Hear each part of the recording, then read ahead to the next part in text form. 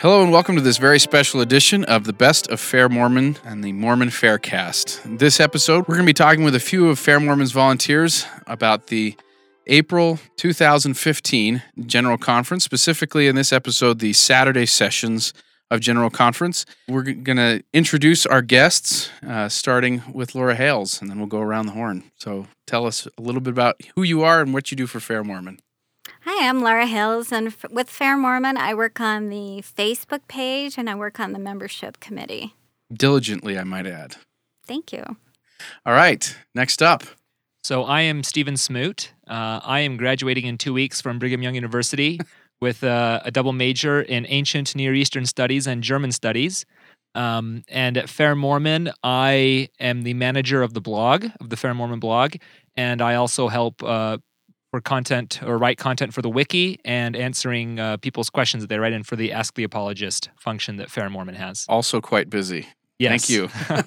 Congratulations on your soon-to-be graduation. Thank you. Next. I am Neil Rapley.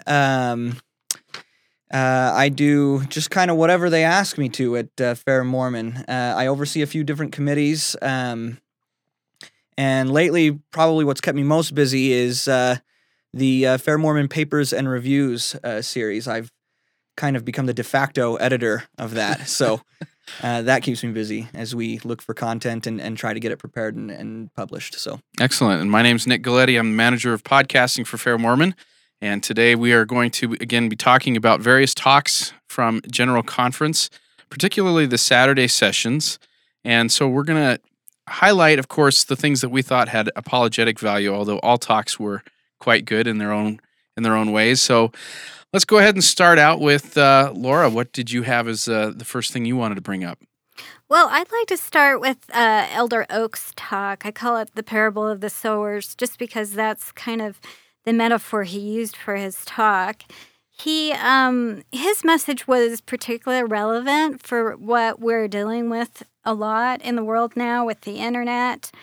He started off by talking about new members, how not being rooted in the word, when opposition arises, they can be scorched and withered away. In an age dominated by the internet, which magnifies messages that menace faith, we must increase our exposure to spiritual truth in order to strengthen our faith and stay rooted in the gospel. So I thought that alone was really important, just because something that maybe someone might have an issue with in the past, they really didn't have a pulpit to express their thoughts on that, but the internet has made everybody have a pulpit. And so any kind of issue that comes up instantly, they have the ability to spread their message to everyone, and their message is magnified. And things that might be small in the past now seem very large. What do you think about that? Well, I think it's interesting that Elder Oaks not only mentioned the internet specifically as causing problems for converts or members of the church, but also, and maybe you'll mention this again, Laura, or sooner, he also mentioned not having the right perspective when we encounter these issues. He used the analogy of looking through a keyhole, and we can only see like a limited perspective, and so that might force us to like hyper focus on one or two issues, sort of pet issues, while missing the bigger picture. And in my experience at Fair Mormon, answering people's questions and sort of discussing people's concerns that they encounter on the internet, I've discovered that having a limited perspective very often, very frequently, can lead to faith crises because they're not able to properly contextualize things. Yeah. And so I think it's good that he also mentioned that as well. I love his analogy of the keyhole view of the gospel, because there are some hot topics out there right now that really bother people. And his advice was, This limited view focuses on a particular doctrine or practice or perceived deficiency in a leader and ignores the grand panorama of the gospel plan and the personal and communal fruits of its harvest.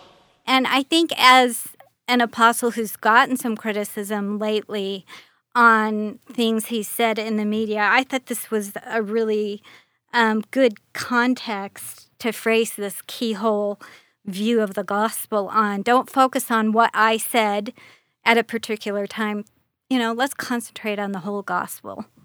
Yeah, actually, I thought the that particular example was really interesting as well. It seemed almost, for me, almost vindicative, if you will. Literally days before General Conference, I had been thinking about the same kind of concept, except primarily with the Book of Mormon. But I was thinking about how people tend to get so bogged down with these narrow questions about DNA or language or horses or whatever. And I think they're missing a bigger picture, not only spiritually, but even in terms of like the historical and cultural ways that we can look at the book. My own experience has been as I broadened myself and started reading more into the research that's gone into the Book of Mormon, I suddenly found that even though some of those questions didn't get answered, they became a lot less important as I was able to understand the Book of Mormon in whole new ways. And I think it's the same thing that Elder Oaks is trying to tell us about, the history of the church and the gospel as a whole is, even as we realize that there are these problems and these questions are going to come up and there's going to be concerns and we're not always going to be able to resolve them. They're going to be uncomfortable sometimes. But I think, we need to step back and take a look at a broader picture than just focusing on these small incidents in church history as if they make the whole tapestry. Yeah. And I think part of the keyhole lock analogy is fun too, because it's this idea that a lot of people think that these answers are behind some locked door, that they need to find the key to get to it. Right. So there's even a kind of a fun subtext there. But all right, moving on. Stephen, what do you have next that you want to bring up? Well, I think the big thing that everybody on social media is discussing today is the opposing votes in the sustaining of church officers during the Saturday afternoon session. That made, I think it even made national headlines. Which is typically an uneventful type of thing in some respects. Yeah, I mean, it's not the first time that this has happened. There's been a couple of times in the 70s and 80s when this has happened. But just today with social media, it just sort of exploded, right? Like within moments of it happening. And there was this group of individuals who evidently have some kind of concerns or issues with church leaders, and so they felt it was necessary to voice their opposition or that they will not sustain the brethren. And as I was thinking about this, as I was sort of internalizing it in my reaction to it, two things came to mind. Number one, and people pointed this out, that they do have a right to express their opposing vote. Like, that it's right there. That's why they ask them, right? Any opposed? So manifest it, right? Right. So, not yelling it necessarily. Yeah, not yelling it, but at least in some way manifesting, right? So they absolutely have the right to do that. But in conjunction with that, I have to wonder, the more important question is, why are they doing it? And to what end are they doing this? And, far be it from me to judge these individuals personally, but I really couldn't help but feel that this had some kind of a publicity stunty kind of vibe to it. Absolutely. Because, right afterwards, they went out and had an interview with the media and had a press conference. And it seems to me that the reason you have a media or press conference afterwards is because you want some kind of publicity for it. And so the fact that they're doing that at least makes me leery, and I suspect there's some sort of publicity stunt going on here. They want, as you said, they want a pulpit for whatever grievances they might have, and now it's easier to do it, right, in the age of social media. But I'm curious if any of you have any thoughts on that. Yeah, actually, I've thought a lot about it's what's being talked about, so I've given it some thought myself. I do think that at least on some level, I'm not surprised that they felt inclined to yell, at least on the first go around, because it is a big conference center. You want to make sure that you've been noticed, but I think President Uchtdorf kind of got the drift after the first time, and I don't know that it was necessary to persistently continue yelling their opposition. But in any case, what I would wonder about, and like I said, like Stephen, I don't want to be judging the individuals in any way, shape, or form, but, General Conference isn't the only forum we have to, raise our hand, either sustaining or opposing the church leaders. At Ward Conference and Stake Conference, we're also asked to give our sustaining votes or opposing votes, if that for even callings. Yeah, for even callings and the most basic things. But we're even at Ward Conference and Stake Conference, we're asked about the first presidency and the presiding brethren and whether we sustain them. And so, to me, I wonder, have they been opposing them at the Ward and Stake level on those opportunities and speaking with their leaders on those occasions? And did they go and speak to their stake president in the wake of their opposing vote in General Conference as that's they what were they were asked? told to do, right? You know, Yeah. Well, that's the procedure. at and this yeah, point. that's the procedure, and so that's what I would wonder about. If this is over some kind of legitimate concerns, I would expect that they have been opposing on those at those other opportunities, and that they've been discussing their concerns with the appropriate leaders. But Well, typically you obviously have we don't know. when you go in for Temple Recommend interviews, you're asked very similar questions as well, That's as far as true. sustaining the brethren. And these people, in their internet presence at least, identified themselves as temple going individuals. So I question at some point, when did this start? Yeah. When did their opposition begin? Because you can't have it both ways. You can't be in opposition and be temple worthy. So at this point, the procedure is such that they're going to go talk to their stake president, or that's what they're entitled to do. But yeah, I think this is going to be a continuing story, right? We're going to try and find out what's going on with these people and that sort of thing. But the idea being, of course, that they do have the right to offer their opposing vote. In fact, it almost in some respects gives authority and weight to a consenting vote, because it's not just something that's passive that you just do by habit, that you really mean it. And in some respects, this actually gives more meaning to your sustaining vote in its own way. I don't know how, but it Sure. does. Yeah.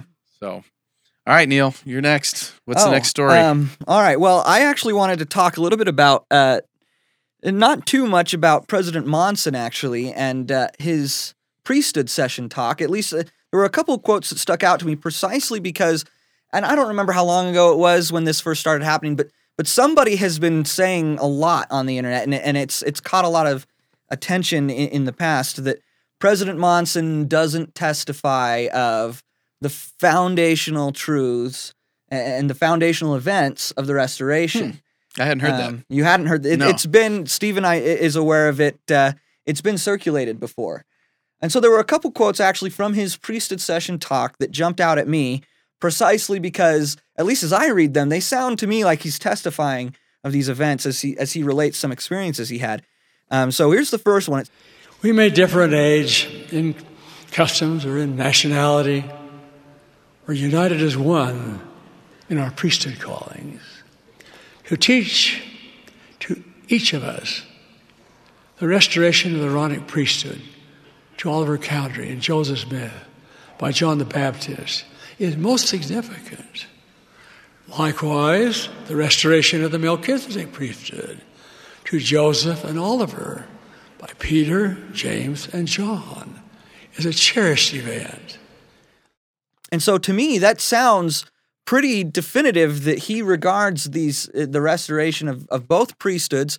Those are founding events of the Restoration, and he regards those as real events that not only happened, but that kind of bind us together as priesthood brethren, and as a church as a whole, and the foundation upon which we rest. The next quote, and it's just a short one, but he's telling the story about when he went as a youth to Cardston, Utah, to see the grave of Martin Harris.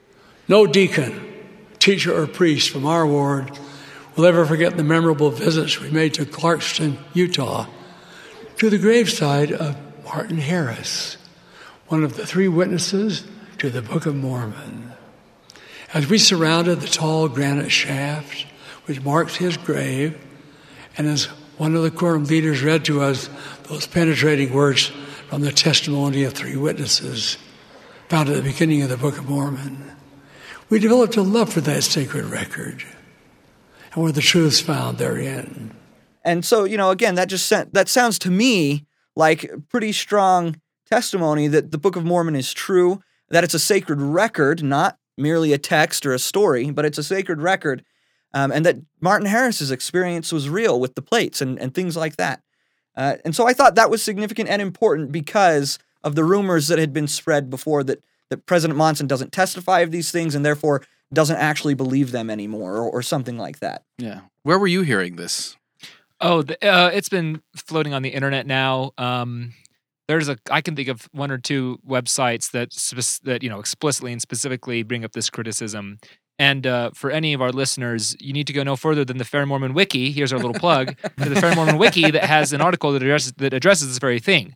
And what you'll discover is that even if President Monson is, too busy testifying of Jesus, which he usually does, which I think is nice, he also testifies of the Book of Mormon and the Restoration plenty, right? And we have statements both before becoming president of the church and after becoming president of the church, both in General Conference and at temple dedications and other events where he in some way mentions his testimony of the Book of Mormon or of the priesthood restoration. And so if you ask me, this is frankly a very nitpicky and silly criticism that involves a lot of mind reading and logical jumps that I just don't think are sound to make. Yeah, to suggest that President Monson is some sort of closet doubter or closet disbeliever. Is that the goal? Is that what they're trying to show? No, that's exactly what they're trying to show, right? Okay. And they're trying to perpetuate this narrative that, look, even President Monson doesn't really believe because, look at all this stuff on the internet now. See, not even he's immune from it, right? That's the narrative they're trying to get, and I think it's just ludicrous on its face. Right. Well, and obviously these are just a couple more quotes to add on to the pile. Like I'm certainly not meaning to imply that there's been any weight to the rumors or that he really has been absent in so testifying. It's just whenever I do hear him testify or talk about that now, it stands out to me precisely because I've heard that criticism before. Okay. All right, we're back to you, Laura. I have an unexpected nugget here I'd like to share from the General Relief Society president was Sister Linda K. Burton. She said, "Please know that I am painfully aware that the topics of fatherhood, motherhood, and marriage can be troubling for many. I know that some church members feel that their homes will never reach what they perceive to be the ideal. Many are hurting because of neglect, abuse, addictions, and incorrect traditions and culture." In a conference session that was dedicated to families, this was a very empathetic statement for those in the church who will never have that quote-unquote ideal family. It was truly empathetic. Brene Brown, who's a prominent psychologist, has done a lot of work on empathy. And she says empathy is more than just saying, "I'm sorry this happened to you, but aren't you glad? Because it could be worse." It's saying, "I know this is hard for you. Let me come down and hold your hand." And I loved that as a person who won't ever have that quote-unquote perfect family, to hear that empathy because, I don't know if it's an apologetic point, but when we're always hearing about eternal families and it being a husband and a wife and biological children, I think and this is a shout out to those maybe who have same gender attraction but are trying to keep their faith in the church, trying to keep their covenants, to those who are single who haven't been able to find an eternal companion, or to those who are childless. And I just really appreciated that empathetic statement that you don't always get from the brethren or the sisters in General Conference. Yeah. Definitely. And actually, I felt like while there was a lot of harping on the ideal family and the family concept in this conference, there was a good couple of I thought some great empathetic statements to that end that we do understand that this ideal isn't necessarily going to be how things work out for everybody, and letting you know that the brethren understand their pain. President Packer was really hard to make out, I know, but there was a point in his talk where he mentioned innocent victims of things like divorce and infidelity and things like that, and people who've been single, and other things like that. And it was a statement that I thought he really showed awareness of what people are going through, and letting us know that it's not just President Packer who's aware and is saying something nice about it. It's like the Lord is aware of it, and He understands what that's going through. And I think that certainly ties into what we want to be doing apologetically as we try and help people deal with concerns they have with the church, whatever they may be. Oh, and I specifically liked the phrase incorrect traditions and culture, because the church gets a lot of criticism as a culture for things that happen that have absolutely nothing to do with the gospel. Definitely. And so I liked that disclaimer. These are incorrect, and we don't support them. And I think that's regionally true in some cases, because not every part of the world does the church function and behave the same way culturally. Like, I'm from California. It seems different in some respects than here in Utah. different parts of the world even kind of have these different traditions that they all go on, and they all have the capability to be in line with the gospel or out of line with the gospel. And I think that in this particular case, that kind of covers everything, right? That umbrella of any incorrect tradition. Oh, I think that's astute of you to bring up that it's very regional, because I've lived all over the country and I found diverse congregations. And definitely if you live in Utah County, Davis County, Salt Lake County, the demographic you go to church with is going to be different. Yeah. Well, and I think what we find, just like Nick was suggesting, is some regions are going to have different incorrect traditions, and other regions are going to be a lot better at accommodating different things. And then and this isn't even thinking about how dramatically different church culture probably is in places outside of the United States, where the regional differences really begin to become more present. Yeah, become more present. Exactly. You see them. Yeah. Was Sister Burton's talk the one that was kind of an endorsement for men and husbands and supporting them, or was that a different one? Well, she did say to women and men complete. They don't compete with each other in a marriage. I think that was an important point to make too. When we're seeming to see this feminism wave come out, and patriarchy is bad, and all these different kind of views of gender roles, and here she's coming out trying to post this very together Zion working together kind of thing, as opposed to I'm a man and you're a woman and we operate differently and apart. This was much more, let's complement each other. So I think that even has an apologetic angle when you consider certain movements that we've been seeing lately. Well, I think it appeals to the younger demographic, where they're having careers outside of the home, whereas I necessarily didn't when I was raising my children. And so they're actually asking of their husbands to do things that I didn't feel like I could in my generation. And I thought this was validation of that this is something we can do. We can complete, not compete with each other. We can work together toward a common goal. And I think that will make a lot of young people happy. Yeah, and it certainly helps settle that gender argument that people seem to be having. So. And I'm not jealous at all. Well, good. All right, so that's done with the hidden nugget, right? Yeah. Okay, moving on. Stephen, what do you have next? Well, actually, I appreciate that hidden nugget from Laura, because it ties in well with what I wanted to talk about next, which was Elder Christofferson's talk that he gave Saturday afternoon. And I very much enjoyed Elder Christofferson's talk for a number of reasons. But two ways really stood out to me. Well, three ways, actually. The first is just fun. The fact that he quoted, and here's his name, and if you want to get fun brownie points with your friends, Dietrich Bonhoeffer, right? The German theologian. Very good. He must be getting a degree in that or something like that, right? So the fact that he was quoting this great German theologian was a little feather in my cap, right, to hear that. So that was pretty great. But no, more seriously, he spoke about basically the doctrinal rationale for the church's position on marriage and why it is that the church insists on marriage being between a man and a woman. And I think this was important because many have asked recently, and still continue to ask, well, why is the church opposed to same-sex marriage or same-sex relationships? And Elder Christofferson gave what he called the social science argument, which he called compelling. But he said beyond that, there's the doctrinal reason why we in the church have this position, and how it all had to do with the plan of salvation. He spoke about the premortal world, or the premortal life, and eternal intelligence, and being children of God.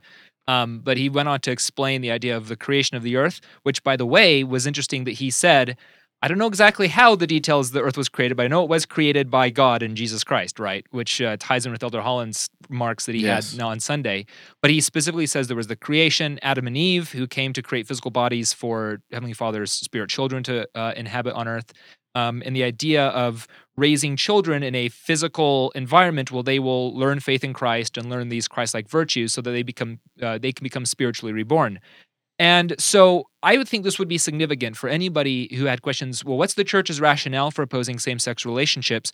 You could point to Elder Christofferson's talk as a really good sort of summary on the church's doctrinal views on the plan of salvation as to why we insist that marriage is recognized in the eyes of God between a man and a woman.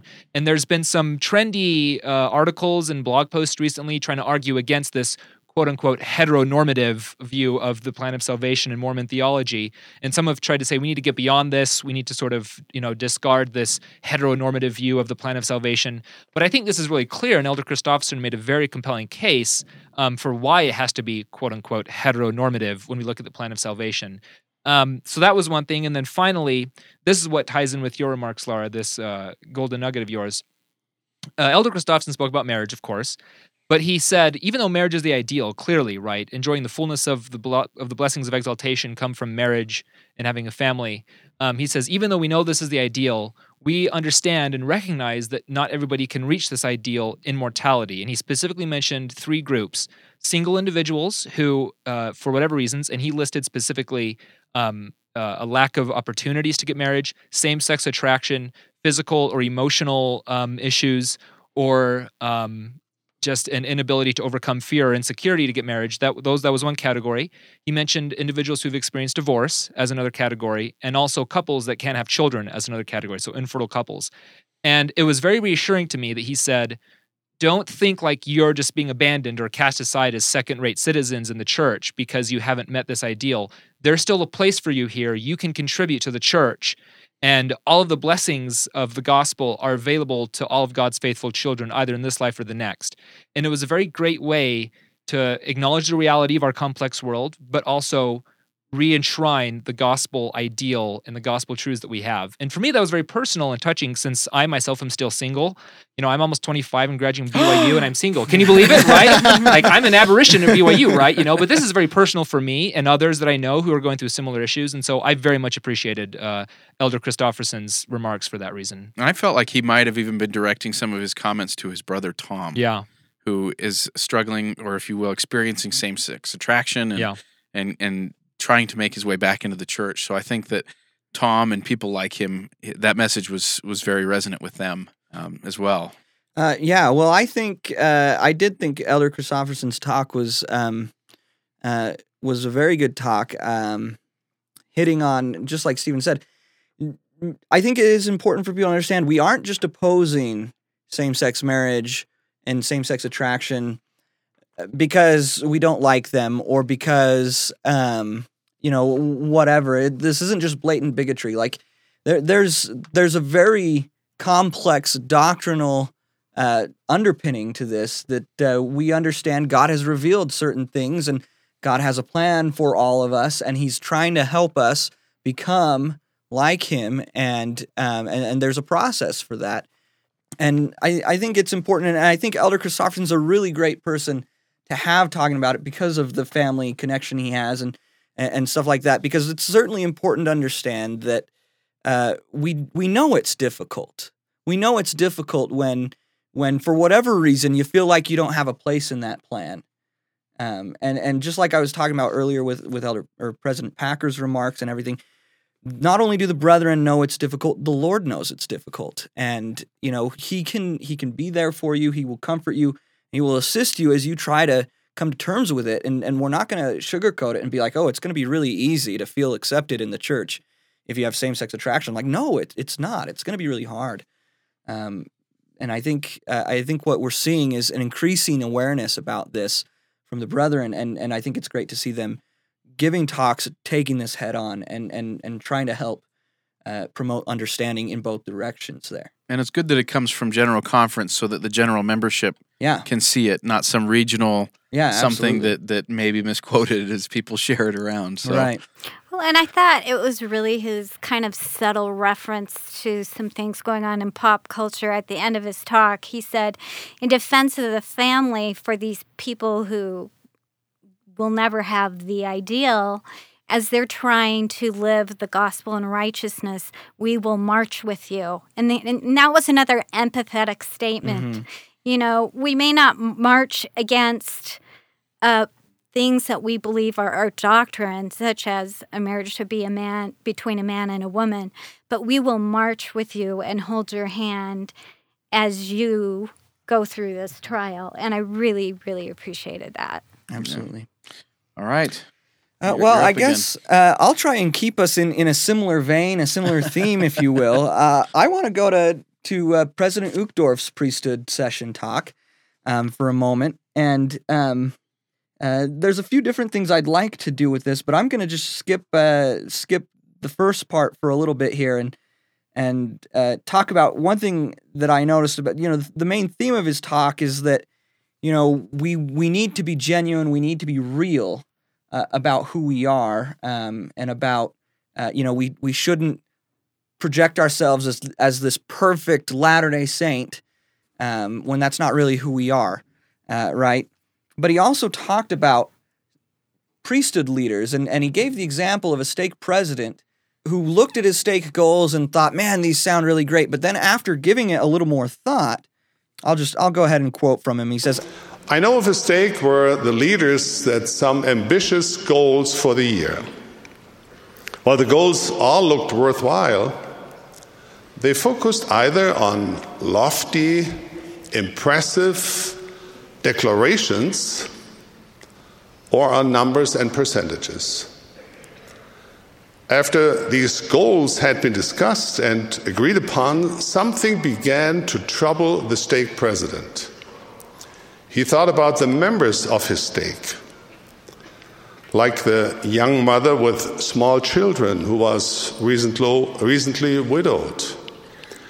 He thought about members who were struggling with doubts or loneliness, or with severe health conditions and no insurance. He thought about the members who were grappling with broken marriages, addictions, unemployment, and mental illness. What stuck out to me is one of the groups that he talked about is he thought about members who were struggling with doubt or loneliness. And then he goes on. And the more he thought about them, the more he asked himself a humbling question. Will our new goals make a difference in the lives of those members?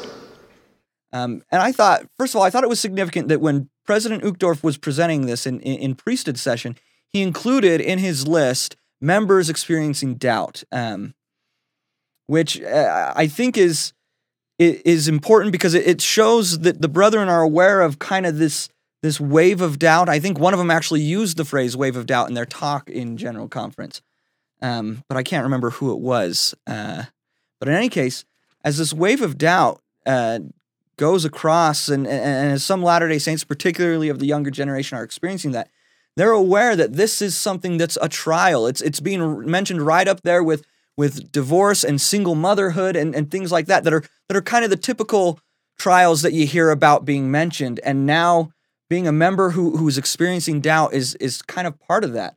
And they're expecting stake leaders and ward leaders to be conscious of that and to be asking themselves if the goals that they're setting for their stake and their ward and the things they're aiming to accomplish are accommodating for and helping support these members in their trials. I thought that was really important, really significant, and really encouraging. Yeah, I mean, when you look at, I don't know how many of you have served around bishops or bishoprics and that sort of thing. I'm an executive secretary in our ward right now, and I think that there's a lot that's on their plate. And when someone comes in and they bring a faith question or some type of doubt to the bishop, their spiritual and emotional immune system might already be pretty well taxed with all the other issues that they're dealing with in the ward. And so if someone comes in that, you would think otherwise is not going to be difficult or have these types of things, when they come in, you start to feel a little like overwhelmed, like, oh my gosh, one more thing, and how do we deal with that? And so I think that it's almost a shock to some, to have people experience this as a leader. You need to be aware or be made aware that, okay, this is going to happen. These people are going to be coming in. Don't be so shocked by it. Don't act like the world is ending. We know, that's part of the reassurance, right? that the first presidency, the higher, councils of the church are aware of all these things, and yet they're calm. They still have faith, Yeah. and we can move forward and address these issues. Well, That message is important. Yeah, and and it's when you really start to think about it, it's not just like some offhand mention in President Uchtdorf's talk. This is also being shown in the fact that the church is making a concerted effort to provide more resources, not only to the members who are going through those things, but for bishops and stake presidents who are trying to assist in council members. The most prominent of which of those resources being the gospel topics essays that have begun to tackle and address in fairly candid ways hot button issues like polygamy in the Book of Abraham and other topics like that. So they're not just saying, hey, be aware that there's people doubting out there. They're also providing resources so that bishops, when they're prepared for when this happens, they have resources they can fall back on, and we can begin recognizing and working on this problem more effectively, I think. Yeah, because bishops can't be the fountain of all knowledge. Yeah. They can't be Right. therapists. They Right. can't be all these things that people expect them to be. So, Sure. yeah, it's very difficult. Laura, do you have anything else? Sure. Elder L. Whitney Clayton talked about embracing belief instead of choosing to doubt. And I think yes. as apologists, we get criticized quite a bit about our desire to choose belief. And this is kind of validation for some of the things I've gone through myself over the last couple of years when I've had questions. Some of his quotes were, We likewise must give place for the hope that we will find spiritual light by embracing belief rather than choosing to doubt. Our actions are the evidence of our belief and become the substance of our faith. We are choosing to believe when we pray and when we read the Scriptures. We are choosing to believe when we fast, when we keep the Sabbath day holy, and when we worship in the temple. We are choosing to believe when we are baptized and when we partake of the sacrament. We are choosing to believe when we repent and seek divine forgiveness and healing love. There may be times when we have been hurt, when we are tired, and when our lives seem dark and cold. There may be times when we cannot see any light on the horizon and we may feel like giving up. If we are willing to believe, if we desire to believe, if we choose to believe, then the Savior's teachings and example will show us the pathway forward. Every day, each of us faces a test. It is the test of our lifetimes. Will we choose to believe in Him and allow the light of His gospel to grow within us? Or will we refuse to believe and insist on traveling alone in the dark? All of us will, at some time or another, have to traverse our own spiritual wilderness and undertake our own rugged emotional journeys. In those moments, however dark or seemingly hopeless they may be, if we search for it, there will always be a spiritual light that beckons to us, giving us the hope of rescue and relief. That light shines from the Savior of all mankind, who is the light of the world. and I like this concept of being able to choose to believe. That doesn't mean choose to hide your head in the sand. It doesn't mean choose to ignore what you're reading or the questions that you have. It's okay to have questions, but I think questions and belief can coexist at the same time. As you're working towards answering these questions, you also can believe in those foundational elements of the gospel that you aren't questioning. In fact, you have to, right? In Exactly. order to come to you the lean answers. on Yeah. those as you're exploring these other items that you don't quite know how to explain at the time. And so his concept that you can choose, I think, was really an important statement. Well, faith is an act, right? It's not something that's acted upon, as we use that scripture. But I can definitely hear people making the statement, faith is a choice. Doubt, that seems hard to swallow that doubt is a choice. That's kind of a bitter pill in some respects, because they'll look at something that happened in church history and say, I learned this. I didn't do this, I learned this. So how would you answer someone maybe that looks at this idea that critically perhaps that doubt is a choice? Well, and Well, I think that it's a matter of semantics, which word you Maybe. choose. Okay. Because I think it's okay to have questions. It's okay to say, I don't understand why this happens. Doubt more implies that you have received questions, but you're unsatisfied with them. And so that you've already partially made a decision. And so I think this is as much a plea to keep your options open, keep your mind open, to keep exploring, as to shut it down by saying, I doubt because I don't like the question. Or you disagree with the answer you've Or you been given. disagree with the answer, which, I think we've all disagreed with the answers at times we've been given, whether it be something to do with the church or something that's happened in our life. We wonder why the Lord didn't intervene and say, hey, don't do that. That'd be really dumb. You'll mess up your life. But, sometimes we glorify doubt and say, as we pass through doubt, we gain more knowledge. But we can also gain more knowledge by keeping an open mind, having faith, studying, without accepting that answer and saying, okay, this is the end-all, be-all. I'm done. Yeah, and with like the Givens' book, The Crucible of Doubt and things like that, it does take on, you say semantics, but it really does imply quite a bit of how you approach whether you're talking about doubts that you disagree with the answer or you're dissatisfied with the answer versus I just have questions and I'm still looking for an answer. People use that doubt differently, and I think that may cause some of the conflict there. So you're saying Elder Clayton's talking about the doubt where I disagree with the answer that's been given or I'm just dissatisfied with the current state of their faith, I guess. Well, yeah, because I don't think there's anything wrong with questioning. That's how you learn. Our church was established by a world-class questioner. He didn't, what he was hearing was dissonant to him.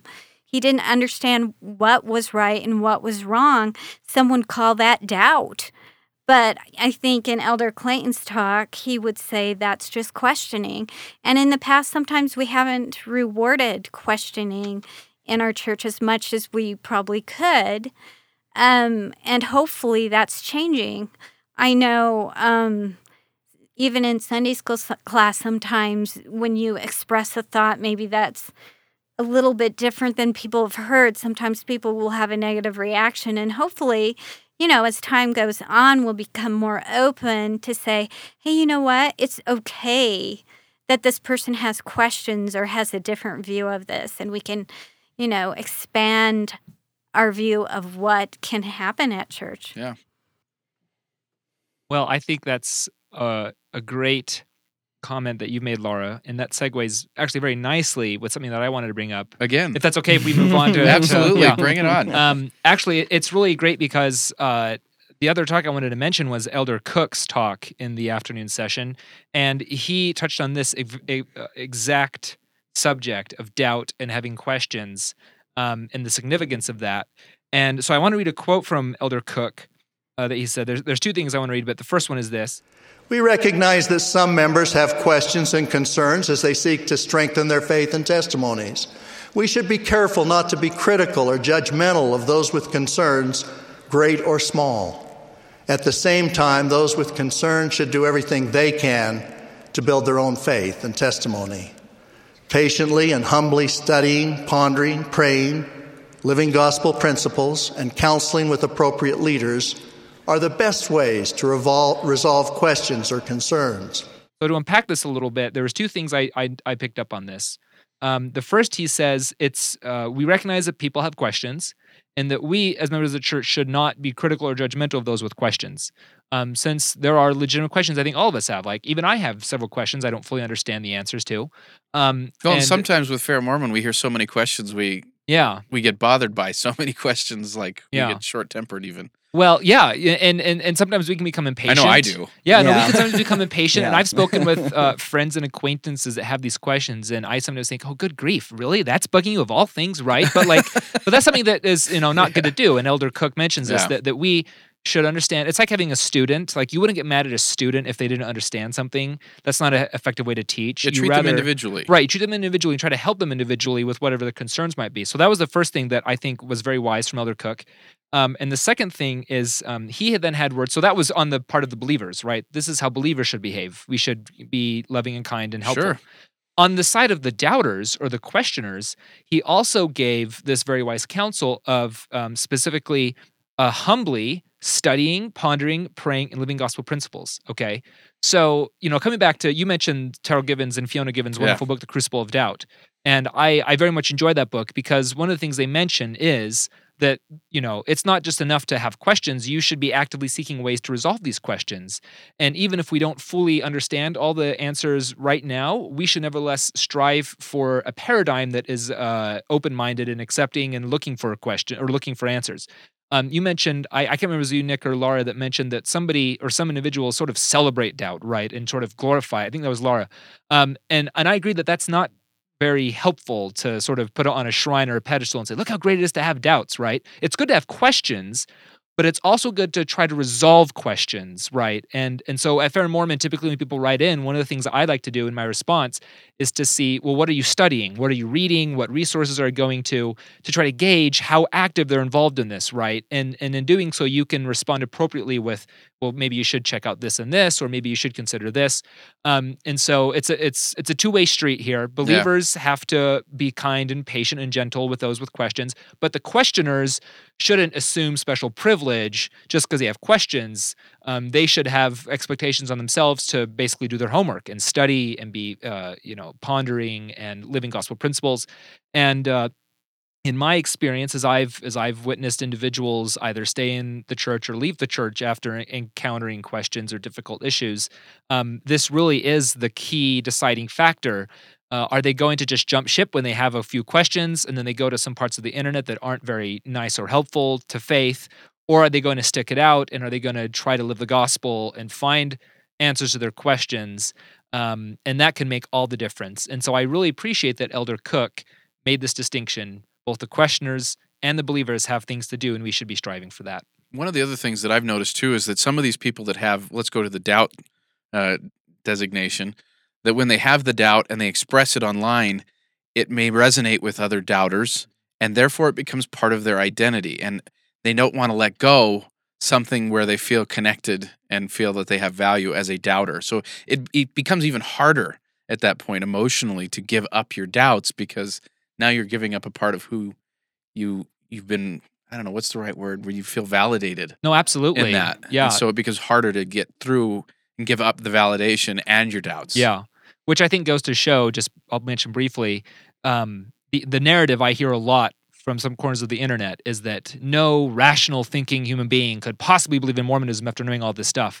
Because for them, it's just a simple matter of, I just learned the truth with a capital T and I was compelled to abandon Mormonism, right? Right. But really, as human beings, there's psychological, emotional, you could even say existential factors going on deciding if you stay or leave. And that can absolutely be a factor. And if people decide to leave the church or stay out of the church after they've encountered faith-promoting material or material that answers their questions. So it's more complex and nuanced than what we typically hear, and I appreciate that Elder Cook recognized this and encouraged us to keep this in mind. Yeah. Yeah, well, and if I could just comment a little bit on both Stephen and Laura's recent comments, I think there's a lot of continuity here, and we're seeing that a lot of from President Uchtdorf, Elder Cook, Whitney Clayton. Elder Clayton. We're just seeing a lot of recognition, a lot of great counsel on this. And we do tend to see almost a celebration of doubt. And what I think gets missed on that is while you might persist in doubts or doubts might persist in your mind, what's important is that you move forward in faith and you continue to maintain and choose to believe, as Laura talked about. And I'm going to actually bring up Stephen R. Covey, which I can't remember exactly what he said on this, but I do remember reading Stephen R. Covey's book, and he talked about how there's a gap between when we learn something or something happens to us and we react. And we don't think about that gap very often because our reaction is usually just instantaneous, like it happens and we react, and we don't think about that. But there is a gap there, and we get to choose what goes in between there. We get to choose our reaction. And I think that's an important step to realize, is that when we're exposed to information about the church that is maybe not consistent with the image of the church that we've had in our minds, or that we heard from our primary or Sunday school teachers growing up or whatever, we do have the ability to choose how to react to that. And we don't have to react in doubt. We don't have to react in fear. Instead, we can step back and we can react in faith and recognize our own limitations and pursue further information. It all really, bringing up my blog post again, I talked about how at some point, as much effort as I might put in or somebody else might put into providing like rational reasons for believing in the Book of Mormon or anything else that we accept as Latter-day Saints as true, at the end of the day, it just comes down to the fact that I choose to believe that the Book of Mormon is what Joseph Smith said it was. And that choice leads me to pursue the questions I still have in certain ways. And that choice has also led me to incredible avenues of exploration and discovery that I feel like validate that choice and illustrate to me that there is some content and substance to this beyond just wishful thinking. But it really does come back to making a choice yourself about it. Yeah. And then following up on that choice with the kind of resources you pursue, what you're going to do about it. And that's going to be true whether you react in doubt or not. I've had multiple conversations with people I know have suffered from doubt, and or had to deal with doubt in some way. And it's like if they're dealing with polygamy, and I say, well, have you heard of Brian and Laura Hales? And they say, well, yeah, I've heard of them. Well, what have you read from him? Nothing. Oh, well, what about Don Bradley? Yeah, I've heard of him. Well, what have you read from him? Oh, nothing. And it's like, okay, well, how much of a concern is this for you, really? And I don't want to make it sound like I'm trying to blame them, but at the same time... But that's okay to a point, right? Well, that's the yeah, point. yeah. At It's the their same choice. time, I want to unvictimize them. Like let's not treat them as victims, and let's don't treat yourself as a victim. Like, you have the capacity to go out and find resources. You do, and you don't have to let yourself be a victim. And this is part of what Stephen R. Covey's talking about when he's talking about how you get to choose how you react to the things that happen to you. And so, I try to, I don't want them to feel like I'm pointing fingers, and but at the same time, I try to help them recognize that there are resources out there, and that if they're really genuinely concerned about this, they can pursue these. And I know sometimes it might be like, oh, it's going to take a long time to read a 3-volume set on polygamy, or a big 800. Well, that's why they have the new 4th volume. Yeah, Make it easier. a big 800-page book on the Book of Mormon in Mesoamerica or whatever. But it takes time, and it's hard work. And it's taken me. I've had questions, and I tell some stories actually on my blog about questions I've had that they bothered me, and I didn't know what to do about them. And it took me years. And it wasn't just reading one book or one article. It was reading an article here and a book there and another article here. And it took me years to eventually come to an understanding where I thought, you know what, that question, it's done. It's resolved. I don't need to worry about it anymore. Well, and the other thing that I've noticed is in the past, people have kind of made an assumption that people that are in doubt or have critical stances on the church are somehow spiritually lazy. But the more I've kind of been around this Fair Mormon effort, this apologetic effort, it's not that they're lazy. They're actually quite intense and active. But some are just active and fighting for their limitations. They're fighting for their doubts. Again, going back to this idea that it is a choice. Yeah. So again, it's not a matter of laziness or that they're incapable. But at some point we do have to take ownership for our faith. We can't show up to the proverbial judgment bar and say, my spirituality was someone else's fault. It just doesn't work that way. And I really don't want to undersell how hard it is, that initial wave of doubt, if you will. Sure, absolutely. When that first exposure comes. I know it's hard, and I know it's not easy, but you've got to be able to help yourself step back, right? And you probably are going to have to do it several times through the process, but you've got to be able to step back and say, I'm going to make a choice here. And my choice is to exercise faith and to seek out more knowledge. And I'm not saying, like I said, that's not going to be a one-time choice. You're going to have to make it probably daily for a while, right? And eventually the choice gets easier, though. It really does. Yeah. And for me, like when I was 8 years old, my grandpa gave me my Swiss Army knife. And, those things are very sharp when you first get them. And my grandmother was, why did you give him that? He's going to hurt himself. He's going to cut himself. And, of course, I come along and do no, I'm not going to hurt myself. I'm not going to cut myself. And lo and behold, I pull the knife out and I go, wonder how sharp this is. And the first thing I do with it is I cut myself. And the reaction that I had at the time was, that stupid knife, not I cut myself or I chose to stick my finger on a sharp blade and I cut myself.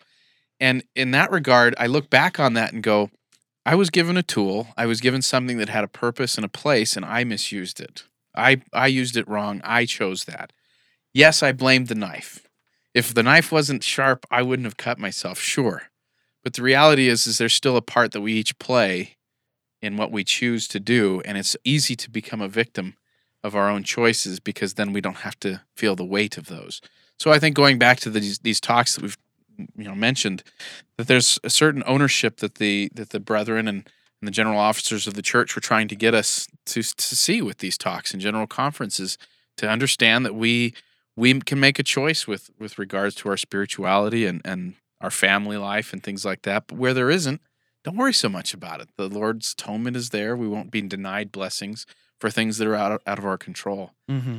So who has something left? Where are we left with, or should we wrap it up? Do you have? I have one more thing, but I don't want to take any time from Laura or Neil if they have. Oh, you're fine. Go ahead. Else. The reason I want to bring this up is because this also made waves on the internet on some of the sites that I keep my eyes on. It was going back to Elder Cook, and he was addressing, and this is a really big thing we hear these days, right? That the church is experiencing some sort of mass exodus of members, right? And that it's like the Titanic, right? And it's just sort of teetering on the edge, right? And we're any all day going now, down. Yeah. And you read some of these people on the internet that have like these fantasies about the day when the church will be like this, again, this little small cult in Utah and have no influence, right? Et cetera, et cetera. And Elder Cook says this. So in responding to this claim, some have asserted that more members are leaving the church today and that there is more doubt and unbelief than in the past. This is simply not true. The Church of Jesus Christ of Latter-day Saints has never been stronger. The number of members removing their names from the records of the church has always been very small and is significantly less in recent years than in the past. The increase in demonstrably measurable areas, such as endowed members with the current temple recommend, adult full tithe payers, and those serving missions, has been dramatic. Let me say again, the church has never been stronger.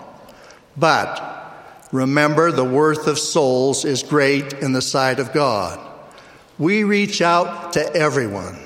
And here's what I sort of want to just throw out there for discussion real quick, is the big reaction against this I saw from some was to say, well, it may be true that only a few people are officially removing their names off of the list.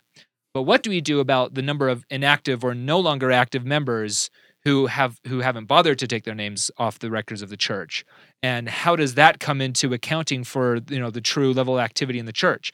And I thought that was an interesting, I guess, caveat here going on. I have no doubt or I have no reason to doubt Elder Cook or to think he's lying or whatever, as some people think. He has, of anybody else, he has direct access to these sort of numbers, right? Sure. He can actually see what's going on here, I would assume. But I think this is an interesting dynamic that we have to still keep in mind is, we look at sort of by the numbers thing, right? And we can think we can quantify, but there may be more going on than we fully understand, such as inactive or non-active members, or members who may leave for other reasons, right? In my own life, I know some individuals, friends, and some family and acquaintances who have left the church not over doctrinal or historical issues, not over a faith crisis, but for other reasons, right? Certain lifestyle choices they wanted to live, or just feeling sort of burned out with religion, etc. So it's sort of nuanced, and I'm curious to hear what everybody else here in the room thinks on this subject, and if they have any insight or comments. I know to Laura make. has something to say. Yeah, I was definitely not going to jump in front of her. From the historical perspective, I think that it kind of begs the question because I think we've never had 100% attendance or 100% activity. And so to say the church is stronger than it's ever been, it may be stronger than it's ever been and still have a lot of people leaving. So from that perspective, I thought of that. Yeah. I liked that he included measurable things like members who are endowed getting temple recommends, the number of stakes that are increasing, the number of temples that are being built. They don't necessarily go out and build a temple for 2 people to come to once a month. So I liked those statistics probably maybe more than the statistic that he started out with. Yeah, actually, that's similar to my own thoughts. It's really hard, I think, to measure the actual number of people leaving in some capacity, whether formally removing their name or not. My assumption, and I grant that it's just a big assumption, is that whatever historical trends in name removal are, I would assume that is reflective of whatever the trend is for leaving, but I have no idea. But I think it's important, like Laura said, that he included these other statistical measures that indicate the strength of the church: building temples, endowed members, temple recommend holders, things that don't just represent a body in the pew on Sunday, but someone who's actively involved, a continual growing need for temples. Like she said, we don't just do that because there's, like 2 members who want to go somewhere, right? We do that because there's an increasing pressing need at our temples to relieve how busy they are and things like that, right? So those are indications, I think, real positive indications of the strength of the church that indicate that whatever the trend might be in terms of people leaving, we still have a lot going forward here and a lot of strength and a lot of growth going on here that's real and genuine and not just inflated statistically. Well, and we can bring it right back to the keyhole, that sometimes we each have our own little ways of keyholing different issues. And if you're critical of the church, or if you have doubts or whatever category you're in, and you start to find other people that think the same way you do, the next thing that comes into your mind is there's way more people out there that think just like me. And if I left the church and I go on the ex-Mormon pages and do all these different, look at how many more people there are, and your awareness grows. Therefore, you think the problem is bigger than it really is. And so when you listen to a certain level of opposition, you think that opposition is really loud, when it may not be at all. And I think that by and large, even within Fair Mormon, the general membership has never even heard of Fair Mormon. We wish there were more that took time to access the information that's out there, but we're very aware of opposition. We're very aware of people leaving the church or taking their names off, because we deal with that. But by and large, I don't think that this is something that the average member of the church really considers the same way. So we have our own little keyholes, and we have our way of looking at things in a very narrow way. What I'm actually really curious to see, and at the risk of infecting this idea into a certain audience, what I'm actually really curious to see is if Elder Cook's statement there becomes a rallying cry for people who are trying to organize these, take the name off the rolls of the church, mass events and all that. Events and stuff, and if they're able to actually galvanize more people to take action in that regard, because they feel like, having not taken their name off, they are being misrepresented or neglected or unaccounted for in some way. Just a curious thing I'm going to be looking out for. I guess. I think it's a very real possibility. I think I'd also just like to mention briefly, we can play this game all day and all night on why people are leaving, but until we have some kind of data to actually deal with, right, it's going to be speculation for the most part. Rigorously collected. Right, yeah. Data. None of this self-selecting survey stuff we've been seeing going on here, actually statistically significant, rigorous things. But I think, Nick, you're absolutely right when you say we have to be careful on either side, either for or against. You get involved in a community and you just assume that everything is this way, when the issues can be much more complex and there's a lot more stuff going on here than we assume. So I that's just kind of my takeaway from this, right? As I encountered this quote from Elder Cook, was to say, okay, I'm sure the church is doing great, right? We're building through new temples and new stakes, etc.